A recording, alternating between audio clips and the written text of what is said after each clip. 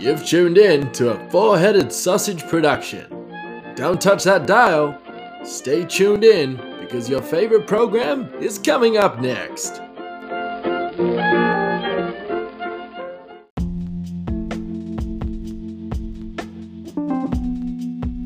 Hello, my name is Stephen Taylor from the My Mind podcast. This is just a trigger warning and disclaimer for the new episode coming out today of the My Mind podcast.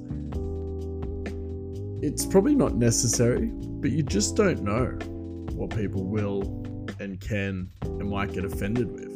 We're doing my friend James and I were doing a episode about The Matrix, and sometimes some trigger words might emerge from it, and I just want to state that this is for comedic purposes and everyone's entertainment. Like, everyone should enjoy this.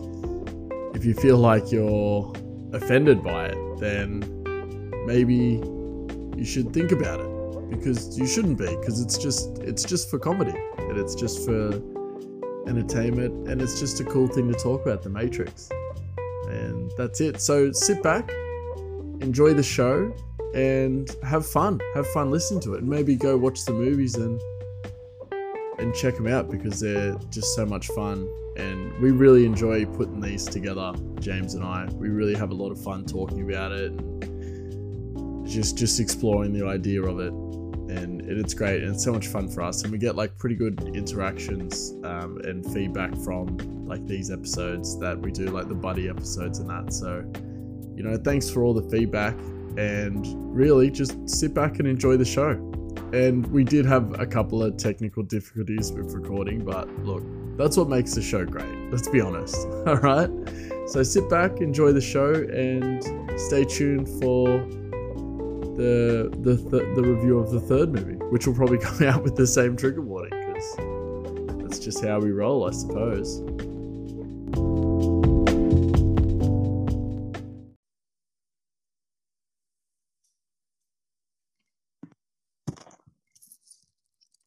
You there?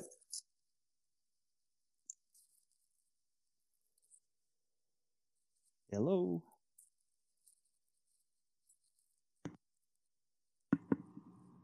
Can you hear me? I can hear you Ah, now. welcome back to the My Mind podcast with Stephen Taylor.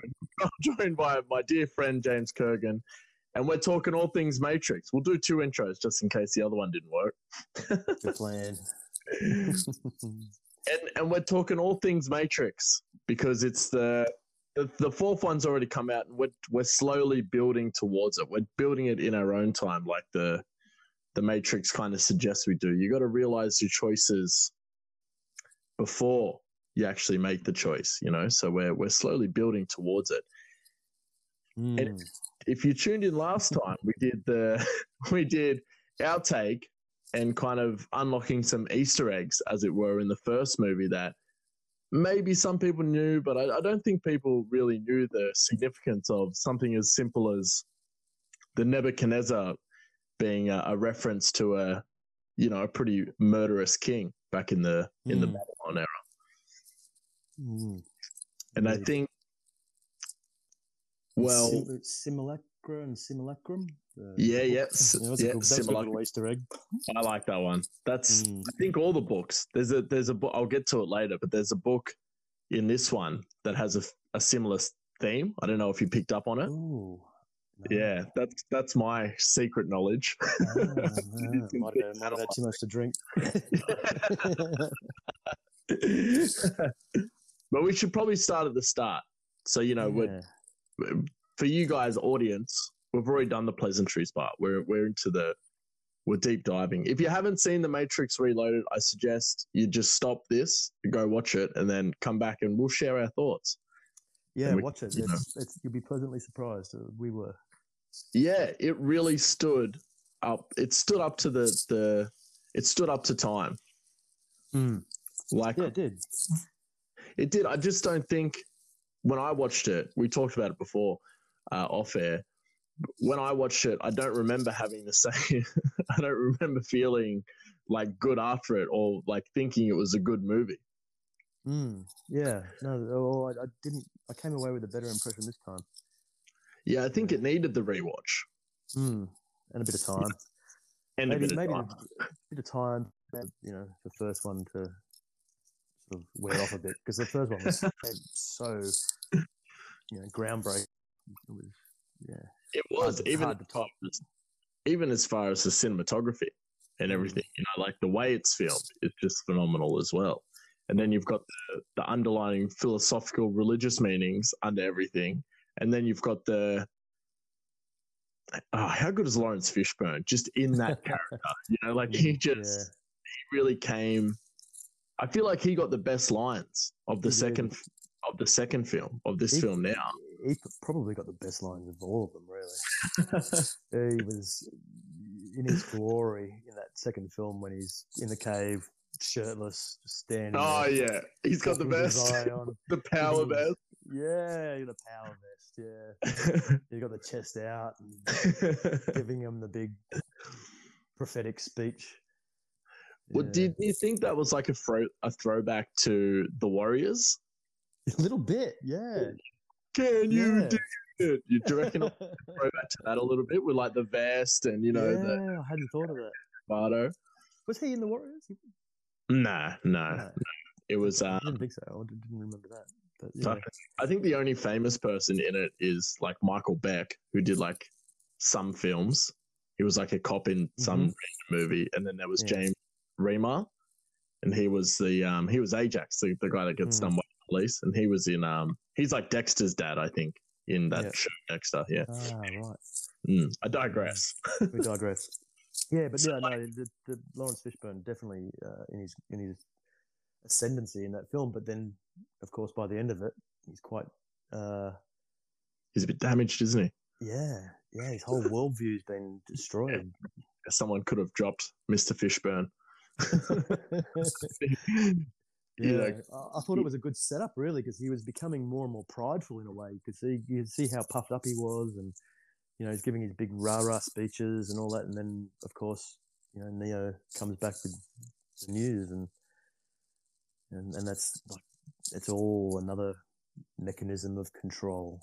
Yeah, and that you can just see how much that upsets Morpheus as well. Yeah, you can see the cognitive dissonance going on right in his face. It's like, no. There's more layers. I can't accept this.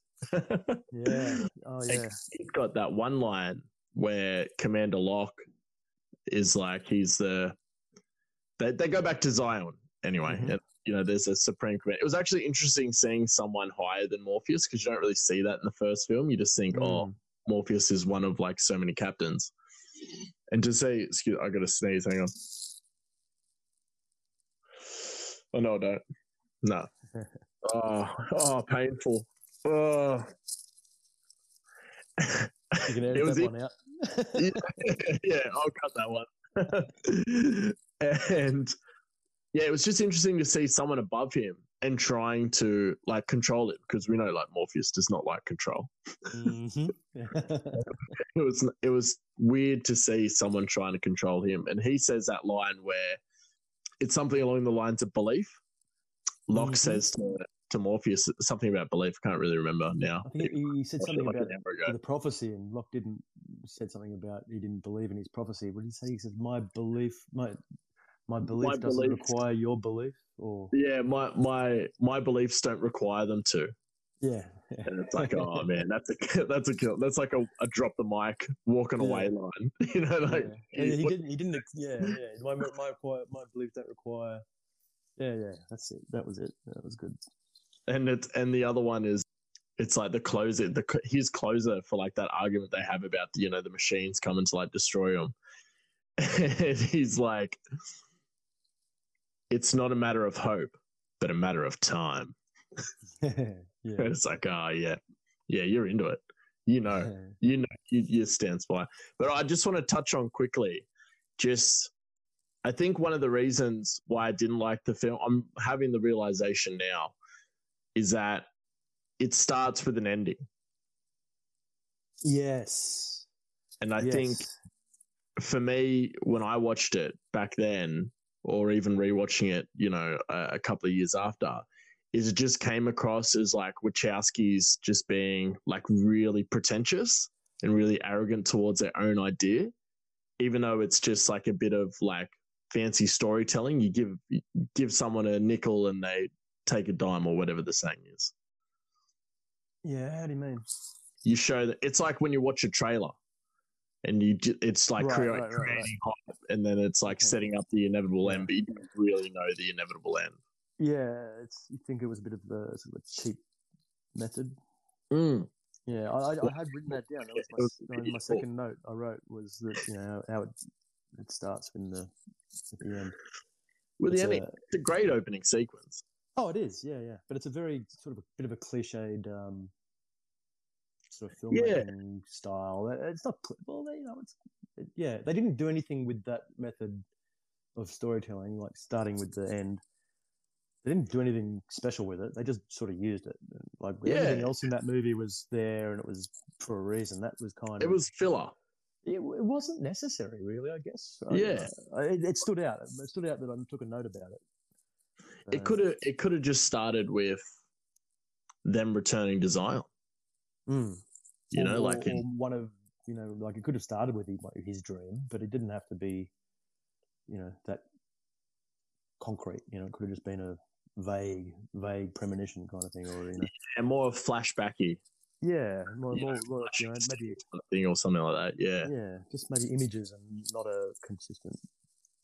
Yeah, look, because it grabs your eye, but then you realize that it all, or maybe is that just like the theme of it? Is that they slowly tell you what's going to happen? Because if you look through the whole film, there's a slow hint of I've come around with Wachowskis. We've discussed it.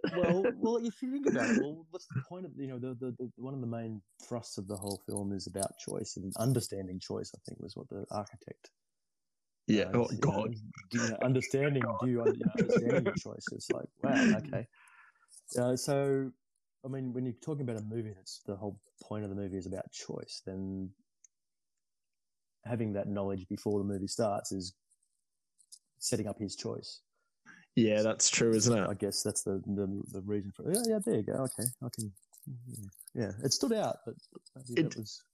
It stood out as arrogant, and now that, like I said, now that we've discussed it, I think I'm more on board now. Maybe it was just a bit overdone. Maybe it was a bit overdone. Maybe like I was saying, it could have been a bit more subtle, maybe. Yeah. It didn't need a Ducati crashing into a toll booth. Although that was pretty fucking cool. Sorry for the language, I hope that's okay. That's okay. That was incredible. But it was like so much, But it says to the times as well. Like if you look back at 2003, like a lot of movies that come out were just like based on explosions. Yeah. I can't think of any right now, but like every Schwarzenegger movie. Yeah, every Schwarzenegger movie, like Michael Bay was big at the time, like Bad Boys and that those kind of corny action movies and that kind of stuff. Mm-hmm. Die Hard. Die Hard. That's a great movie. That's a great. Well, we're not here to Die Hard. That's another.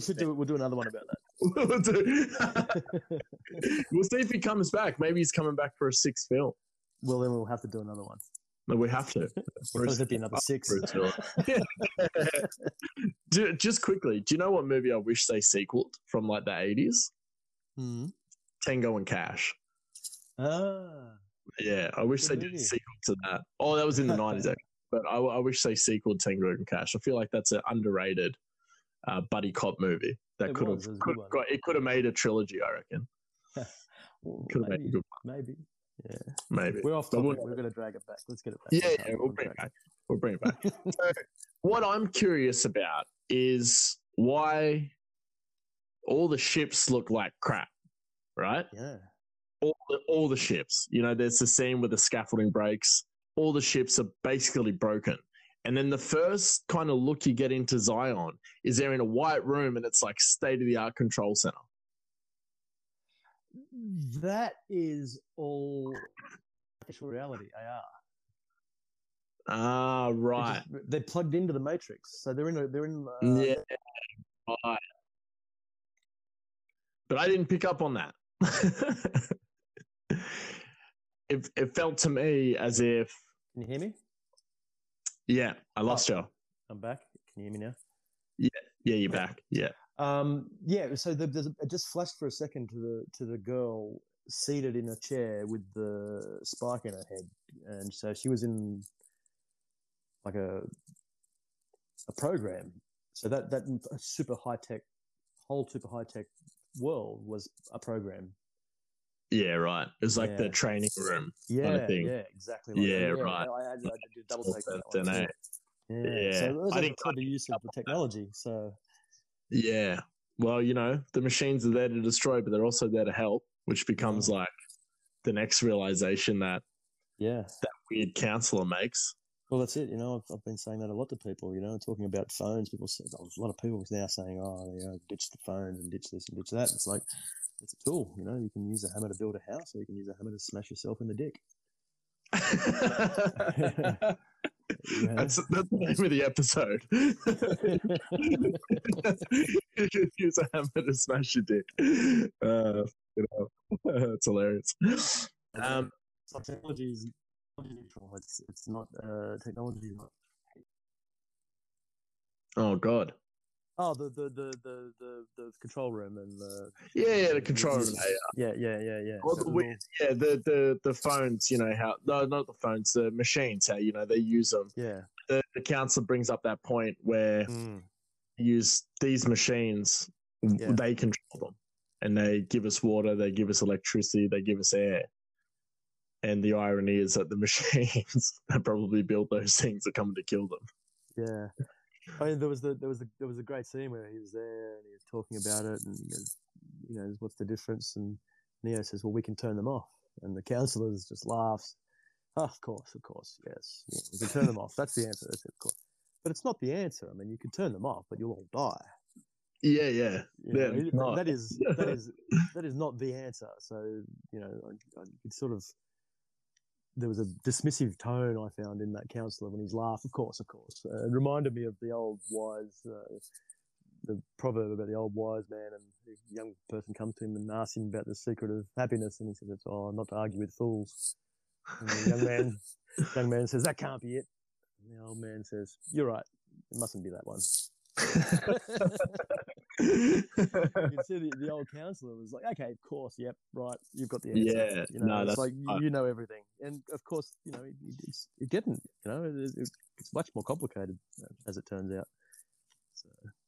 Well, he makes a point of saying that he doesn't have a point. Yeah, well, and then the snarky points. is that why the council has no young people? It's a good line. Why is he walking around? What's he doing? I always thought he was up to something because Neo just walks out. He has maybe a second to look out at Zion, and then the counselor just turns up. Hey, buddy.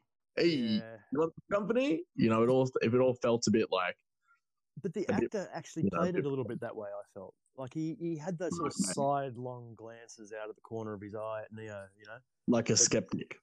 Well, yeah, there was like he was, Did he know the lie? I don't know. I don't think so. But he was. I don't know. I think he just played it a little bit that way to leave it ambiguous as to his intentions. Yeah, okay. Yeah, I think he might have played it that way. Maybe it was just the way that actor looked. The slant of his eye. And, whoever that actor is, he just looks sus. Yeah, maybe. Really suspect. Yeah. But it's a bit unfortunate. But yeah, he was. I got the impression he was. I would say, deliberately lingering around to talk to Neo, to offer his wisdom. Yeah. He was. Well, I think, he definitely wanted to. It feels like everyone on Zion just wants to have an impact in Neo's life, and in the hope that it makes their life a little bit better. It's like the leaving cookies out for Santa. It's like this. You know what I mean? It's like this weird hope that they have. It's like, if I'm affecting his life, he'll affect mine, and then we'll be okay. Yeah. Not necessarily in the sense of a present, but. Well, there was I was listening to I don't know if you know Jocko Willink. He's a big fan. Shout out of his Jocko. And he was talking about how in all cultures they look up to the protectors and the warriors, and they have historically. And it makes sense because if you look at, they're admired because they're protecting the the tribe. They're protecting the weaker people, and then that's that was what Neo was doing. The way that they adored him and they showered him in gifts and came to him with all their asking for blessings. Yeah, the blessings. Yeah, we worship those who are exceedingly competent. Like look at Elon Musk, for example. He's incredibly competent, and he's almost worshipped. And a big shout out to Elon Musk, because did you see today that he, off topic, just challenged Vladimir Putin to a fight over the Ukraine? Winner takes Ukraine. No way. Was that on Twitter or is that like... On Twitter, yeah. Yeah. I don't think Putin has Twitter. He's been locked out of his account for years. Could be, but the Russian Minister for Defense, or one of the Russian ministers responded. Someone's got to have it. Far out. That's insane. Like, Elon Musk, he is insane. Like he's the best. I used to think, I know, like, yeah, like he's borderline Lex Luthor, but at the same time, he's like totally Bruce Wayne. Well, time will tell, won't it? I mean, maybe. Yeah. You know what I mean? Like he has like some really Lex Luthor moments. He's like, might secretly be. And then he's secretly be vigilante. Yeah. And then he's like, I'm just going to build a Cybertruck to help feed the poor. I'm going to turn this mud from a tunnel and turn it into bricks to build the tunnel. Like he has some really industrialist, nice moments. But back on topic. Back on topic. Yes. We talked about it off air, didn't we? The whole dancing in the cave. Yes. Bloody man, eh? That got me. It was a little bit. But I mean, it's nothing's perfect. But like I said, I did a little bit of mental gymnastics, and when the drums were playing, and then I just saw it as a transition into the soundtrack for the movie, where the way that the synth picked up and picked up on the beat. But it's a very raw scene. It wasn't the best moment. Nah, I think that was like you could tell that whole scene was like, because like the Wachowskis, there's one's got the ideas and one's like a really talented director. And you can tell that the ideas guy or girl, or they ideas, I'm not up to date with my pronouns, guys. I'm very trying. I'll just say A Wachowski, the idea one, they were in charge of directing that scene. And then the scenes where it's, like there's this really cool scene where it shows the architect's talking about control, and he says the line, do you choose Trinity or the billions of people of Zion, millions of people of Zion? And it shows the camera angle on his hand, like close up, pushing the remote on and showing people pointed at Neo. And that's just like showing like that what they're trying to portray is that he is control. You know what I mean? Like through that like camera angle. It's a really like good and effective shot at like pointing, the architect's like pointing at Neo, say, I am in control of you kind of thing. And then you've got like this weird club scene in a cave where like some just 90s rave music just turns up and they're all dancing like animalistic islanders, man. Hey, like it's great. It's like you can see where one picked up and one picked off. Yeah, it was a bit disappointing. Like, while at the same time I was disappointed with that way that techno, the synth music sort of in the cave, it did sort of spoil it a bit. I did want to be at that party. Oh yeah, yeah, I agree. Yeah, it looked awesome. It was like an party. It looked so cool, man. Hey, jumping and sweating and. Yeah, absolutely. Drums and stuff. I like the drums because I like beats, and the drums, it was all ticking boxes for me. It was very like rootsy. You know what I mean? Like, they can build these hovercrafts, but no one can build a 6-string. No one's got a tin whistle on hand. Like, what are we doing? You got an oil drum you can turn into a. Come on. There's got to be something. You've built ships. You've built this massive cave that locks out people. No one's got a 6-string on hand. No, all they can do is a couple of drums and a gong. That's it. Actually, going back on going back on it, like this kid, they do the spoon, they throw back to the spoon. He's built a spoon. He's built a spoon out of random metals and made a spoon. Indeed. He has, hasn't he? Yeah, And- yeah. Yeah, they can't. Yeah. It's a spoon he made. No one was. Have we forgotten what spoons are? Well, do you reckon he made it, or do you reckon it was like he found Oh, it look, in a looks very buried bad. somewhere and he cleaned it up? You know, it looks pitted. It looks very pitted. You know, Yeah. it's it could be a 500-year-old spoon that he's polished up, and it's been buried under gravel for the last 150 years or something. But maybe he made it. Yeah. I might believe that. I'm not willing to believe. No, that's what I thought at first. But it's a pretty shit spoon. So I'm starting to think maybe he made it. You're right. It's killed generations. Good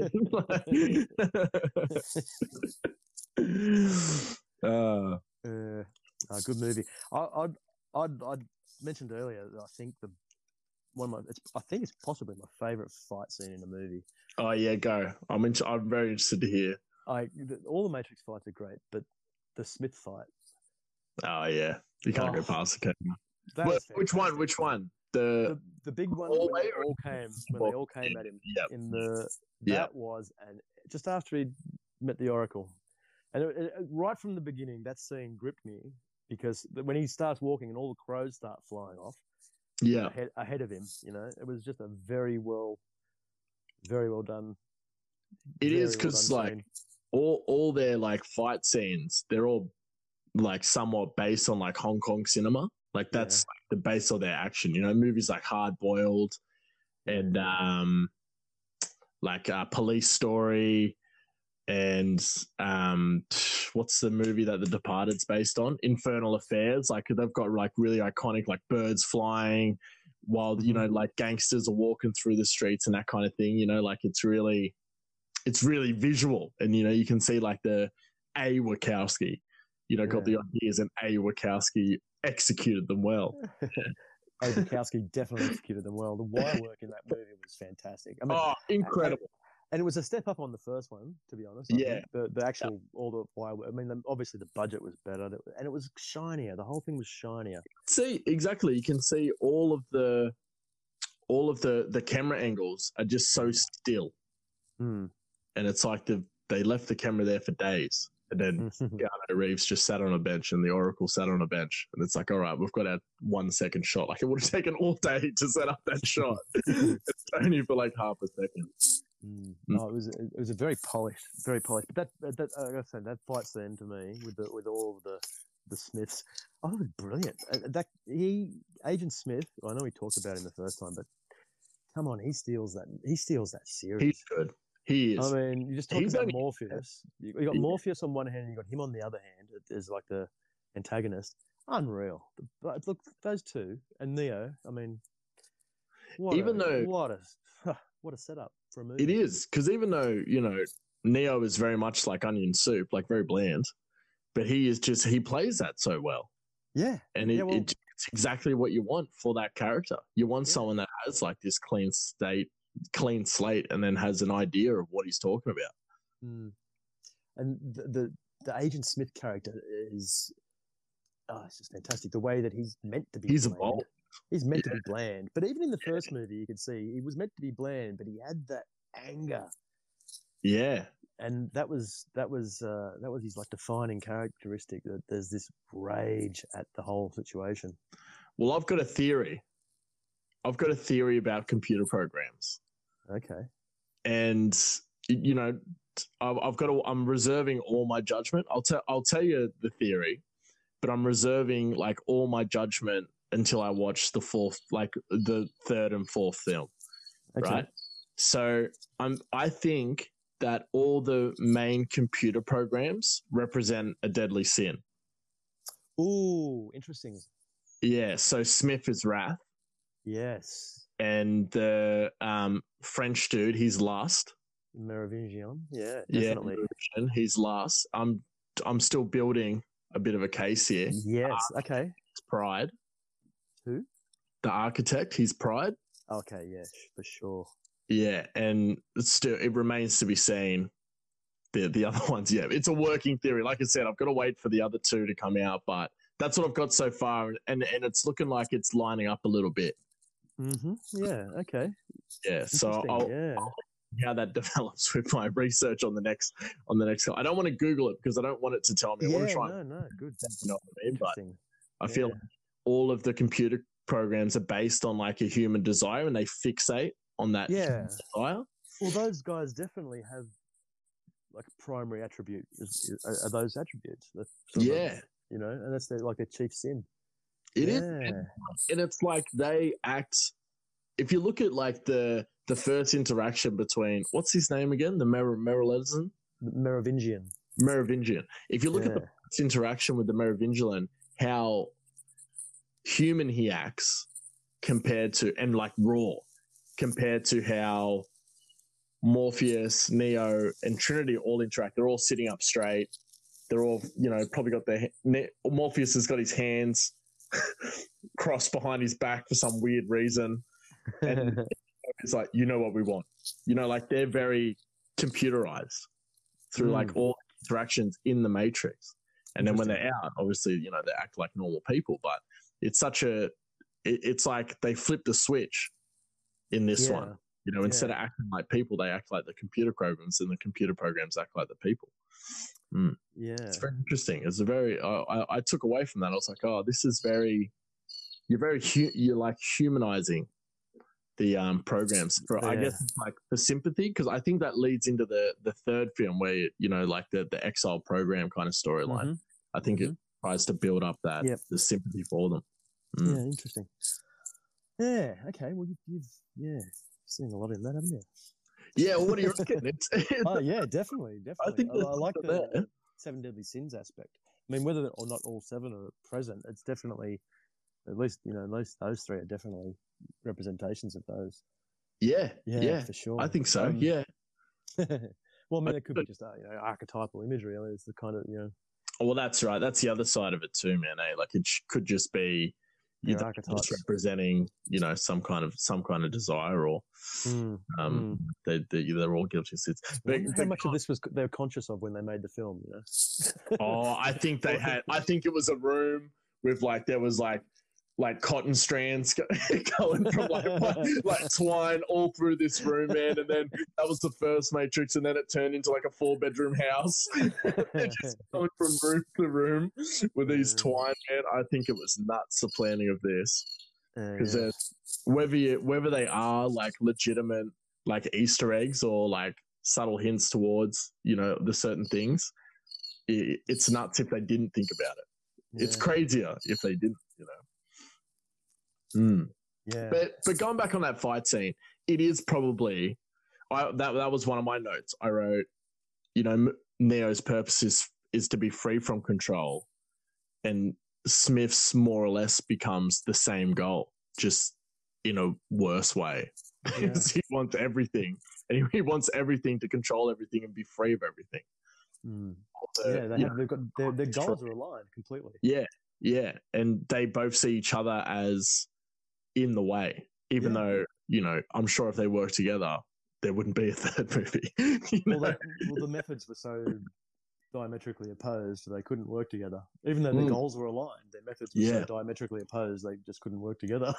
They couldn't. No way. I don't even want to see the fifth film where it's like Smith Neo back to back, like a Tango and Cash scenario. You know, they're both locked up in the same prison and need to work each other. It doesn't matter. It's a fake scenario. It's not going to happen. That reminds me of something else too, which is then you've got Agent Smith downloading into that human, and then you've got Neo affecting the squiddies. Neo's affecting the squiddies in that world too. So then that instantly made me think of like an Inception level thing. Like, how many levels are there to the Matrix, and are they still in the Matrix while they're in Zion? Anyway, that's right. You know what I mean? Where does it start? Where does it end? Fifth. Is the architect built a system with levels to it so that you can free yourself from one and maybe two, but there's 5 and you're never going to get all the way out? Are we in a seven? Are we in a Dante's Inferno, 7 circles of hell, 7 rings of hell kind of situation for sure? I believe. Oh, I don't know. That's well, it never really answered that question for me in the movie. I mean, I've got to watch the third one again. Yeah, I don't remember it but it raised that question. I remember it raised that question years ago, and it raised it again when I watched it the other day. Like, are they really out of the Matrix? Are they free? Yeah. Were they freed? Yeah. Or were they just controlled again? Is the whole Zion versus the Architect just another program? Yeah, exactly. It's like that choice. Even like the Architect is so against choice, but then says you get to pick 23 people. Yeah. 7 males. Yeah. Well, choice was the thing. Choice was was his enemy. Yeah. That was really it, because he's all about control and other people's choices. That's something no one can control. He's such a dick. And all attempts historically to control other people's choices have been ugly. Yeah. Even in our own history. I guess us and the Matrix share a history. Yeah.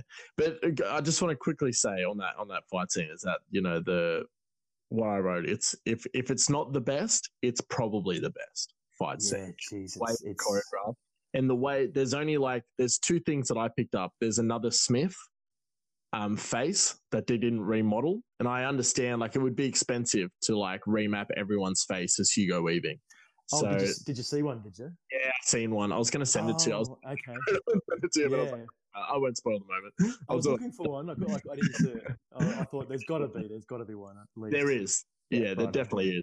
And there was, you can see a light screen behind the chair that Neo and Oracle are sitting on in the reflection of Hugo Weaving's glasses. And you can see that where he looks up at a certain point, he just tilts his head, and you can see the studio lights. So, they're the only thing that I had I've sat in front of my computer and watched it because I wanted to be close to the action. So I had no glare. What did you get frame by frame through the fight, did you? It was so fast, man. I went back when I was writing down that secret book that I'll tell you about in a minute. I went back 3 or 4 times, went hard on the Google trying to decipher what it said. Wow. Yeah, it was interesting, but they're the only faults I picked up in the besides the music or in the Jesus, that's pretty. But that's pretty well done for how big that scene is. Yeah. I think I noticed one other fault was, well, maybe it's a fault, maybe I don't know the physics well enough, but the way the steel pole that he ripped out of the ground, the way it bent a few times looked a bit rough. You can argue that he's bending the physics of the pole. Well, because it's hitting so hard that it bends it, I guess. Yeah, you could, but I'm not going to. No, I'm not going to. It needs some. That's a great fight. It needs some Cialis, that pole. So I wanted to touch on something real quick because we're kind of in the second stage of the movie now. We're past the halfway point. How many times do you think, this is all that I picked up, how many times do you reckon they said purpose and still a human? Like a reference either saying still human towards Neo, only towards Neo, and purpose between. I reckon they said purpose more than still human.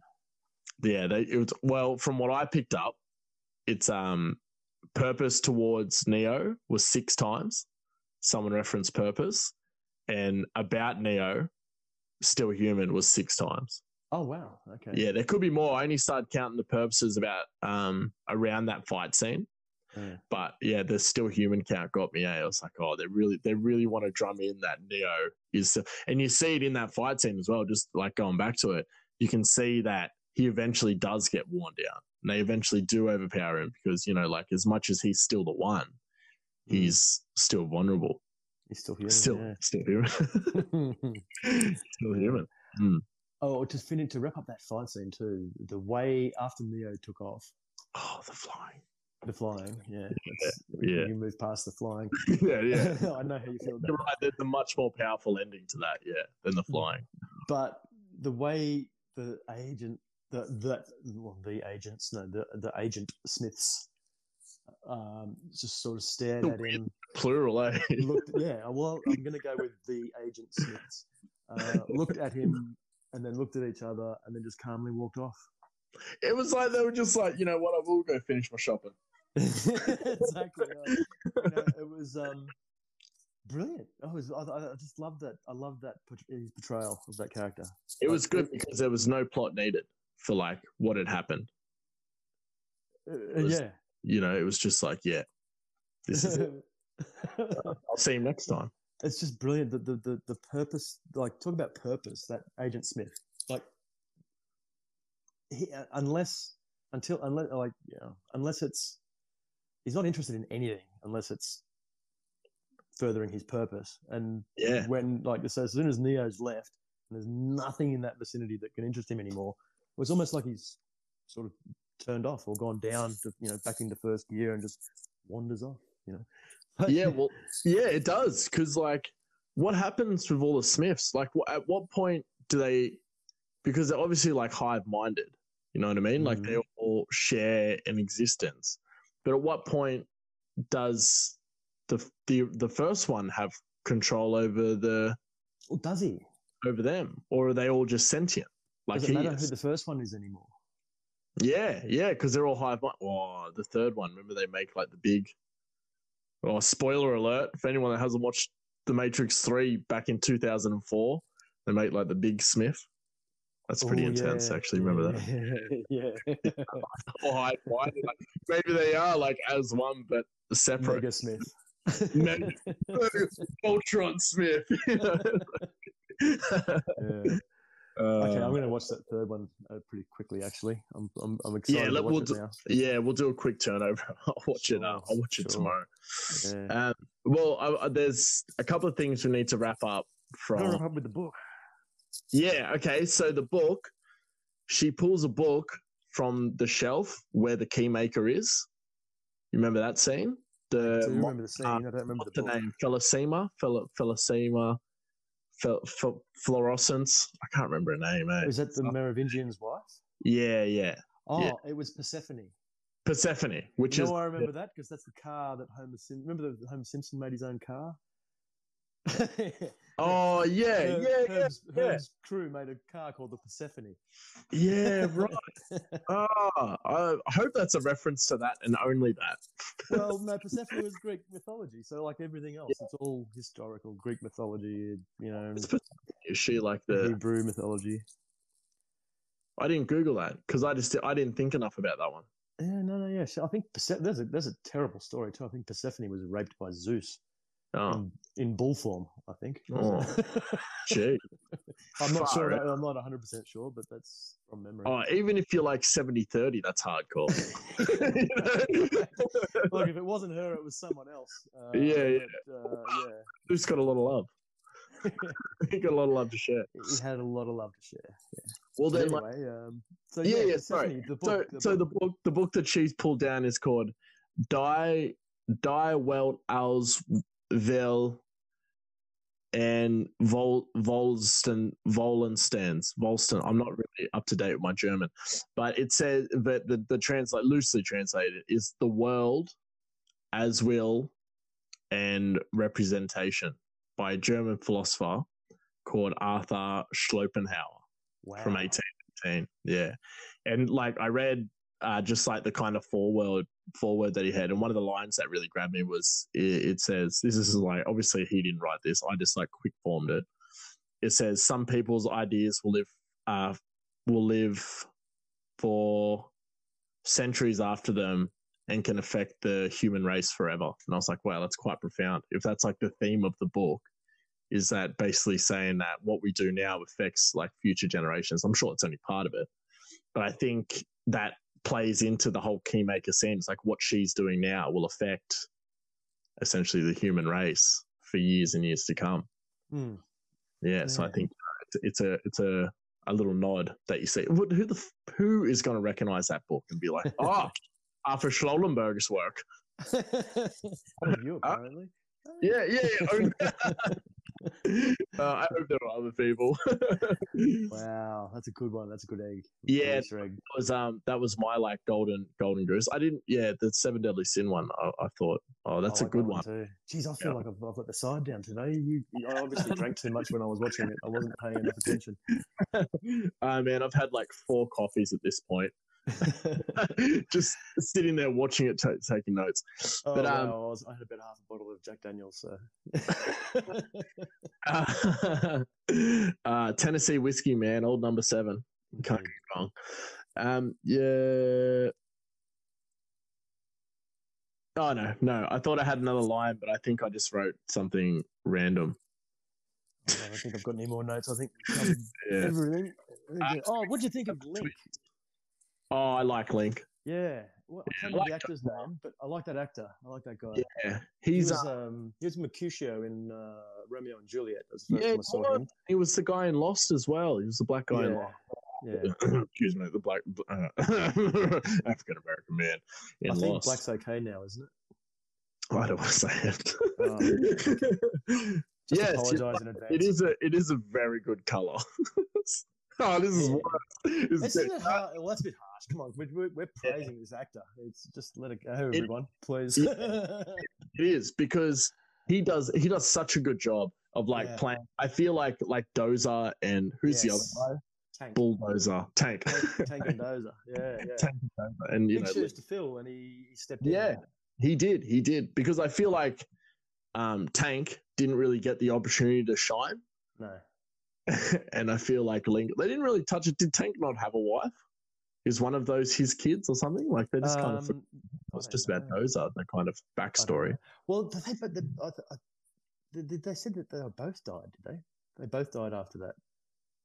I couldn't remember. Yeah, they're both dead. Yeah, it's a shame, man. Yeah, I liked Dozer, but Tank and Dozer. Tank was the big fella, and Dozer was the little one. Yeah, right? He was the operator. Dozer was the operator. Yeah, Dozer was cool. He was a good character. Yeah, I liked him, but he didn't exactly have great emotional range. I feel like this Link guy, when he on the highway thing where Neo gets Morpheus and teammate, and he's like, "Yes," I sat here and I was like, "Yes." I was excited, and even though they're just reading code, freaking Mandarin or whatever it is, and they're making out. I think that's quite amazing as well. Yeah. No, he was good. He was good. That was one other thing I did take a note about. He did a great job feeling like it could have been so bad losing, getting someone else in to do that role. Who'd want to do that? Like he lost, like Morpheus lost his whole crew, like whole crew, and now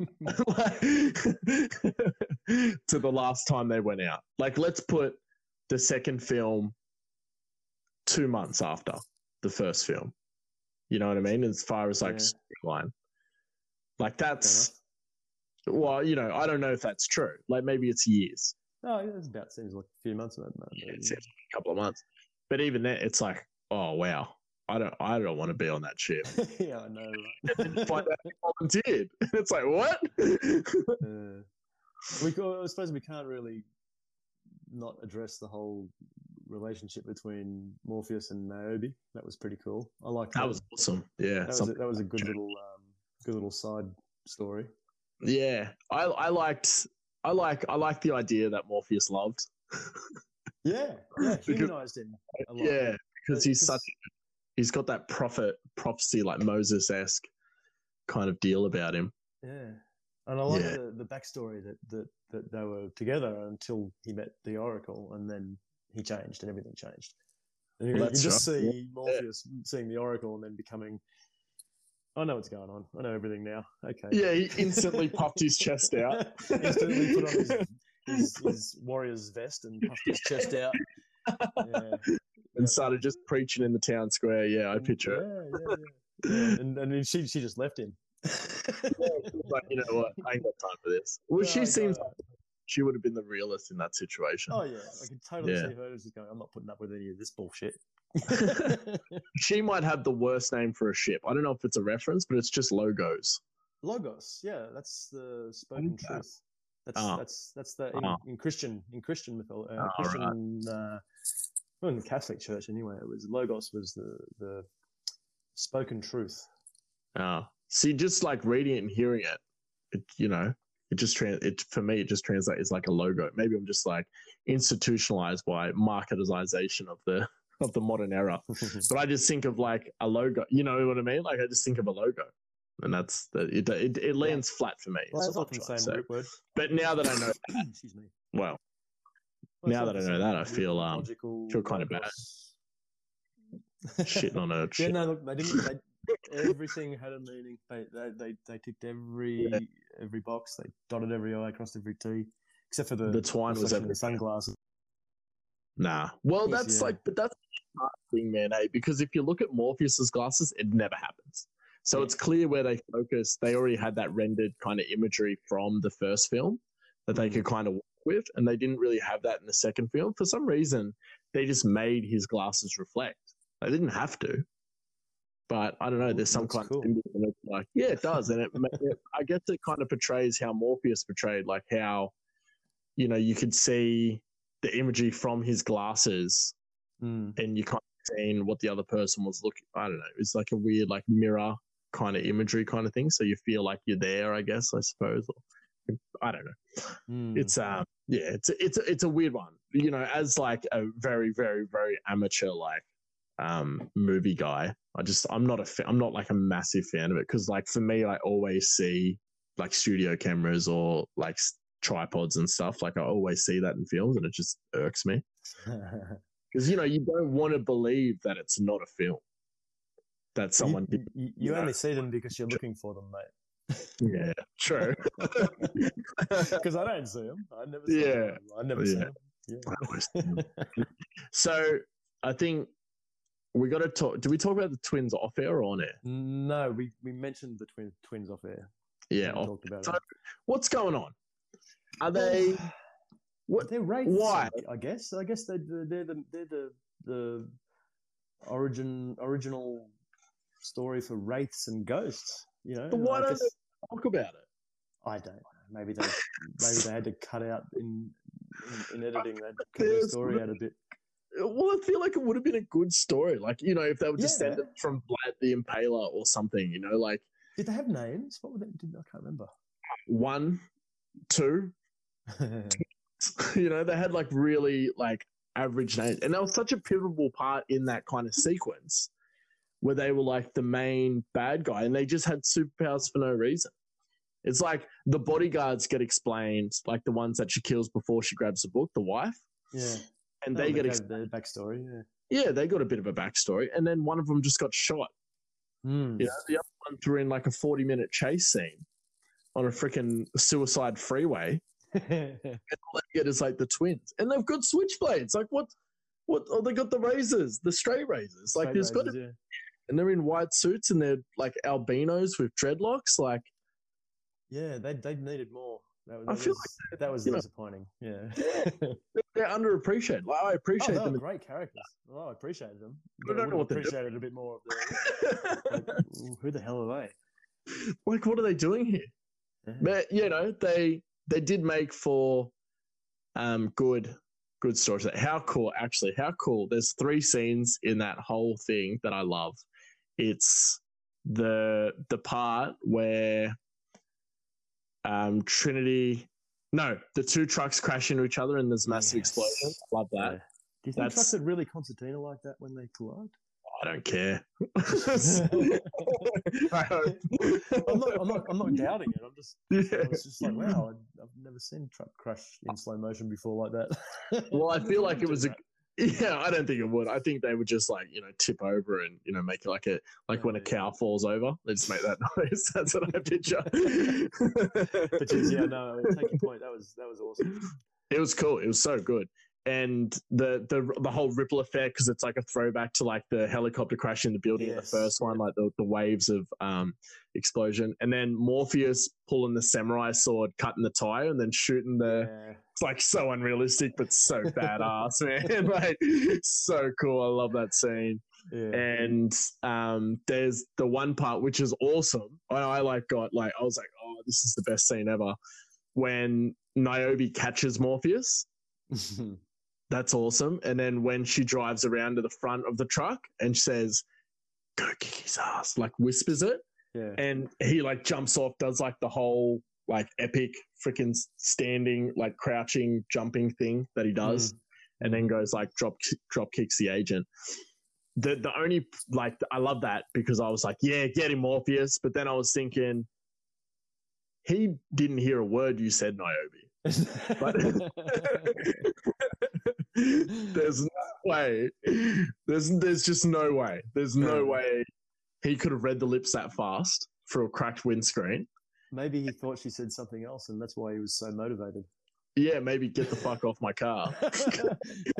Maybe he thought she said, "See you later, big boy." Yeah, like this weird moment, like, and it made me think of like all the times there's like a plane crashing, and they're like, "You can jump out," and it's like this plane, you know, everything's open in the plane, and they're just like having a casual conversation, or they're like an actor's driving the bike, and then someone's on the back, and they're trying to converse with each other.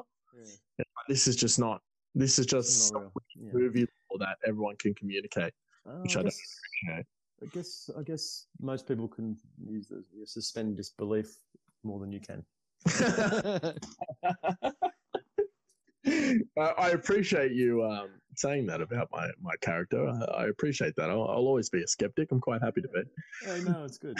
I'm more of a movie skeptic, I think, because I just believe that it should be believable. Which brings me, I'm actually going to segue, James, to the reloading situation that I've worked out. Ah, yes. People reload, programs do not. Yeah. Because I tell you for a fact, I've played many a game, and I've watched many a film. I've watched many a YouTube video about guns and armaments, and the gun that one of the twins is shooting looks like a UMP-45, which is a 45 caliber gun. So the damage is real. Like, the damage it's doing is real. It would have like pretty significant holes in cars and stuff. Mm-hmm. But it only has 25 bullets in the magazine, and not once do you see him run out of bullets at one point, but you don't see him change the magazine, which, you know, for me, as it goes back to the Desert Eagle in the first one, it's just computer programs don't need to reload. They don't have to. So. Yes. Yeah, no, good spot. Again, I didn't notice that one. So I'm happy. But like you said, I just keep picking up this stupid stuff. Well, that's a good one, but I mean, that could have been deliberate. Yeah, exactly. Like, that's the power of the Matrix. You know, like everything that you try and shoot down, they just go, yeah, but like Matrix rules. But yeah, I mean, the programs are part of the world. I mean, the humans are the ones who are not. I mean, Morpheus and Trinity and Neo are the intruders. You know, it's not their world. Yeah, exactly. They're the visitors in their space. You're right. Yeah. But I guess that kind of wraps up now. Like, actually, what's interesting about that highway chase scene is that they do a good job of taking the superpower away, like taking the Neo out of it by having like the whole door key maker situation. Yeah. So he is in the mountains 500 miles away. Like, I think that was a good equalizer for it was. Yeah. And you know what it did? It raised a question for me. Oh, yeah. So he gets out and he talks to Link and says he's 500 miles away, whatever it is. Yeah. So he goes into Superman. He must have some fucking good service, man, eh? Some good what? Some good, like, phone service. Oh, yeah. Up there in the Himalayas. Yeah. Good point. Well, no, 500 miles. Where would he have been? What's 500 miles? It would have been like, I reckon, Rockies or something, probably. Probably wherever he was. It was the Rocky Mountains, and he had to get to LA. So he's traveled 500 miles in 2.5, 3 minutes, whatever it is. I would say so. Yeah. And you see him come through the city, and there is basically a giant fireball coming behind him as all the cars and trucks swept up into the wind that he's generating by traveling that fast. Did you see that bit? Yeah, that's the end sequence where he saved Trinity. He's getting to Trinity. Yeah. There's just every truck, anything that weighs less than a truck, that's not nailed down, is getting swept up and getting dragged. How many people did he kill to save Trinity? No. How many people who are plugged into the Matrix? True, yeah. And going about their life, did he kill to save Trinity? Because there would have been thousands of casualties. Thousands. I agree. Entire buildings getting destroyed all the way down the main street. Yeah. And people are plugged in the Matrix and they're taxi drivers. They're just cruising. Yeah. They're looking for fares. Yeah, I agree. Yeah. Completely innocent, Where going it's about a their superhero. Matrix life, and he's just annihilated them. I mean, those little droids that come around to the pods with the humans in them and have to get them out when they're dead and start liquefying them and that. I would have been working overtime after that. You reckon the architect's like not signing off on the overtime as well? Yeah, no way. He's like, Yeah. no. All these programs are pissed because they've got to do it. Suddenly they've got to replace all these humans. Yeah. Like They have to go into power restrictions because suddenly they've had a 10% drop in the power supply because all these humans suddenly died. it is because it's never spoken about. Like bystanders, everyone just assumes, they get out of the way. Like look at any like superhero film, Justice League, like Superman Returns or the Batman films or whatever.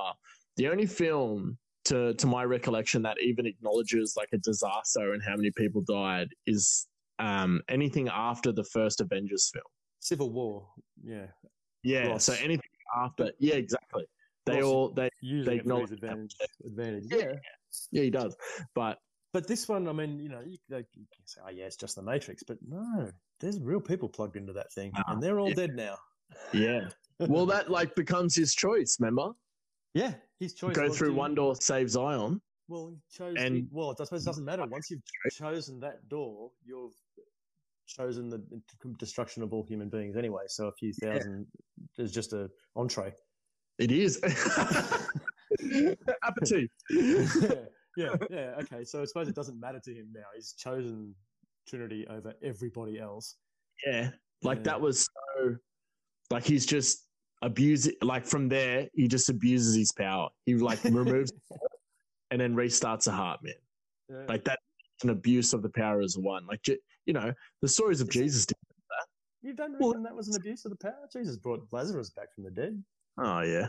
Yeah. But no, it was. But it was, man. It was like he chose him. He chose selfishness himself, his own pride, over the salvation of all human life. Well, that was what the architect said to him because he was different to his predecessors. Because he's the manifestation of love and compassion that was not shared by the others. Yeah, it was more general for humanity in the others. It was more of a Buddha or some Mother Teresa-esque love of humanity. Whereas for him, it was the whole love of humanity was focused on Trinity.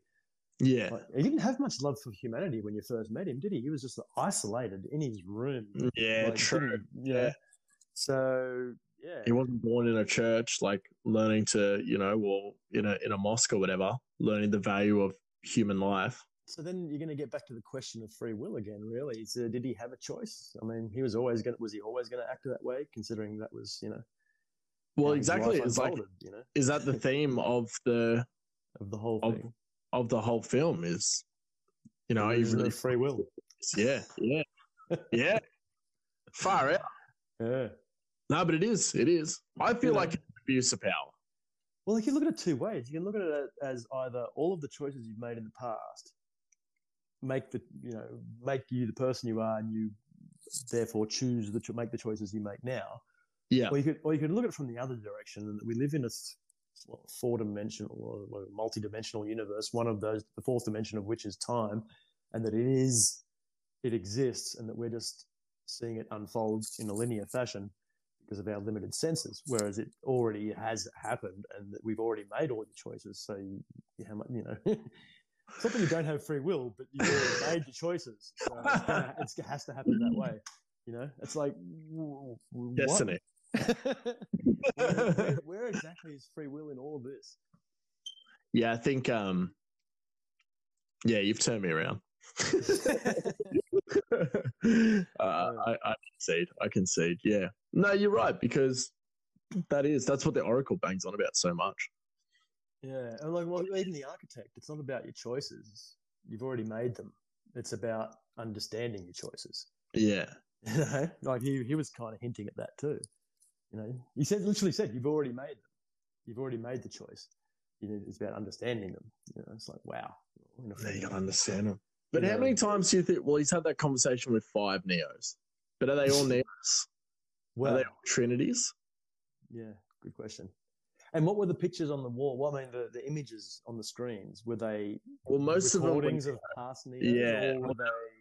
Well, when he talks about Neo, they're stills and shots from the first film and Trinity dying. I had a bit of a closer look.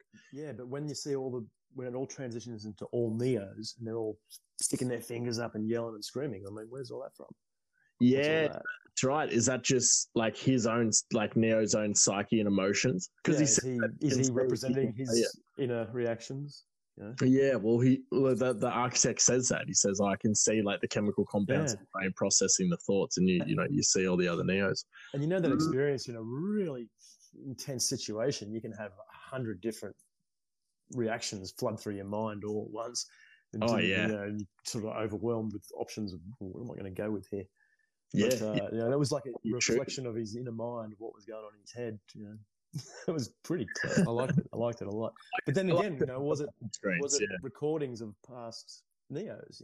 Yeah, in the same situation. I don't know. Which one on the screen exactly was like a predecessor? What was the first one? What was the first one? Scene. That was a really, really good sort of.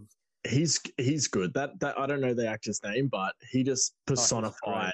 I mean, they obviously like made him look like God on purpose. Let's not fault that. Like that's clearly done. White suit, white beard, Southern gentleman look.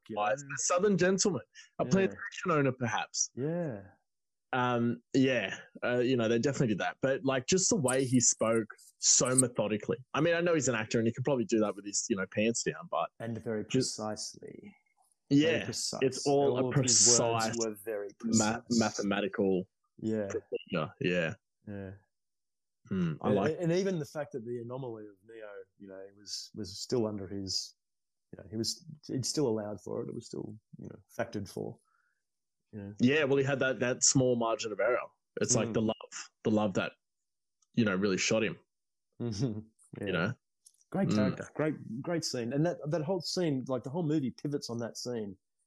It does. It changes. Yeah, it changes the whole. It sets up the whole third film. Yeah, because it was all going one way, and then that scene just pivots everything 90 degrees off into a new direction. It does. It does because, like you said, it brings back to him having to break the news to Morpheus, but not saying I could have chose Zion.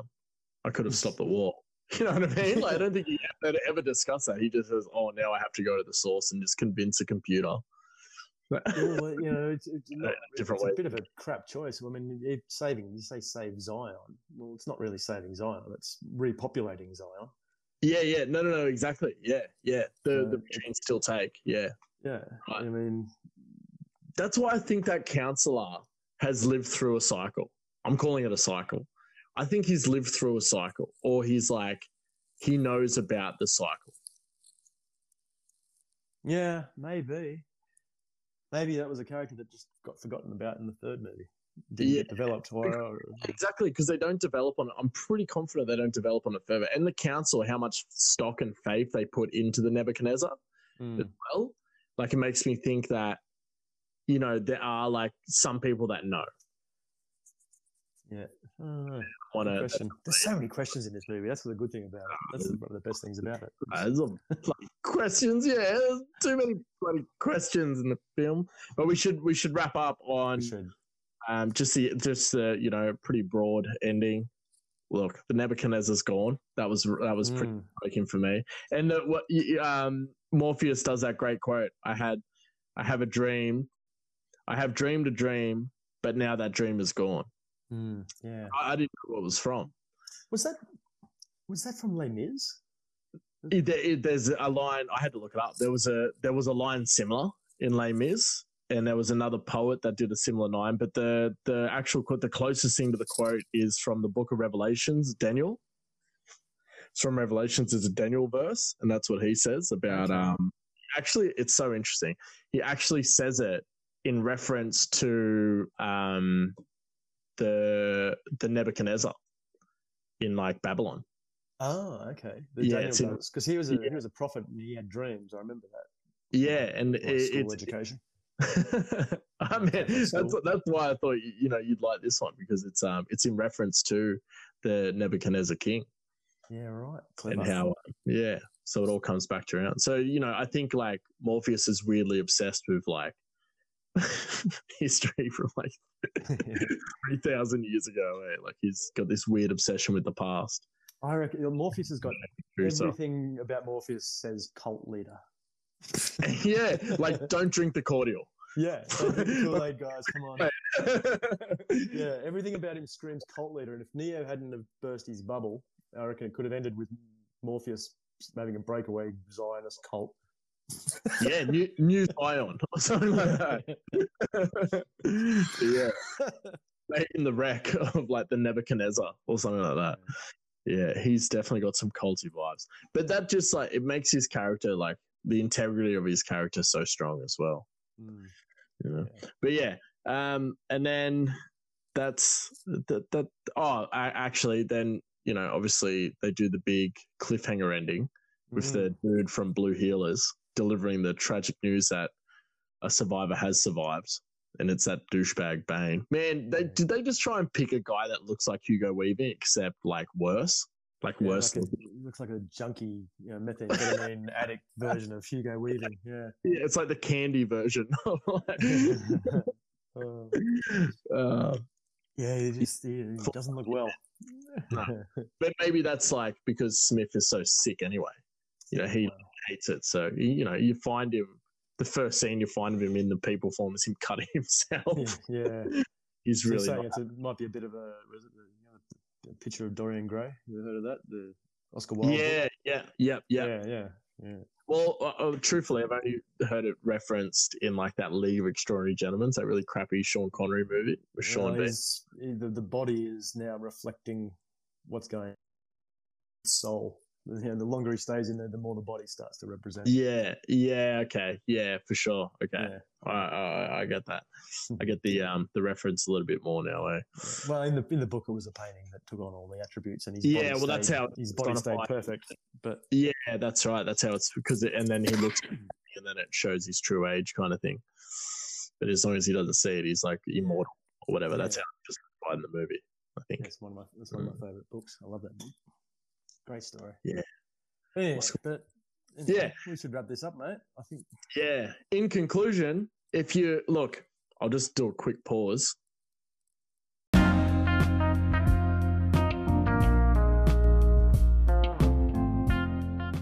now you can hear the wonderful music of the ending credits of our lovely show. Thank you for hanging around and hanging out. I'm joined by. I want to thank James Kurgan for taking the time to talk Matrix stuff with me. I really appreciate it. I really enjoyed it. Thanks, mate. Oh man, we'll do the third one. We'll do the third one as quick as we can, as quick as humanly possible. We'll try.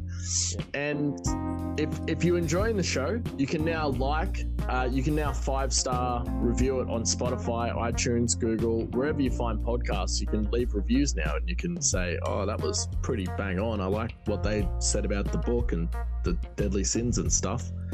And you can go to the Instagram and the Twitter and the Facebook page. The Facebook page is My Mind with Stephen Taylor, or the Facebook group is My Mind with Stephen Taylor. I get the two confused, but whatever. Or you can go to Instagram, which is My Mind Podcast, which is MYMNDPDCST, and it's the same name on Twitter. And we'll have a YouTube channel starting in about 18 months when I finally get my stuff together, and we'll start doing video podcasts. That'll be interesting. Awesome. Hopefully. And we got a Twitch channel coming out. We're going to do some Twitch stuff because, that Amaranth is making a kill and selling farts. So, got to get on that bandwagon. Shout out Amaranth, or whatever. And that's about it, I think. I think that's all the plugs I have. Oh, just make sure you go and like the show and share it. The best way to share this show is word of mouth. I feel like even in the world as technologically advanced as it is, people just believe people rather than algorithms and paying for ads and stuff like that. If you just tell your friends like, oh, the My Mind podcast, they do some pretty cool stuff, they'll probably listen to it. So believe in your fellow man or woman. That's it. That's all I've got. You got anything you want to plug? I wish I did. I can plug my new album coming out, but I don't have one. Oh, I've got a book coming out, Chef. I've got a book coming out. I know you got a book coming out. How's it going? Finished it? 20 something pages. I'm only doing a short story, so Okay. yeah, it's a good one. Oh, check out the Patreon. My Mind with Steph Taylor. Donate to that because that's good. $3 a month. It's less than a coffee a week. It's less than a coffee a day, you know, and you'll get John Payne, Detective Noir featured content, which is always good. You get to hear me just do heaps of voices of stuff. Nice. You know, it's pretty cool. Anyway, that's it, I think. Yeah. And that's it. I'm going to end the recording.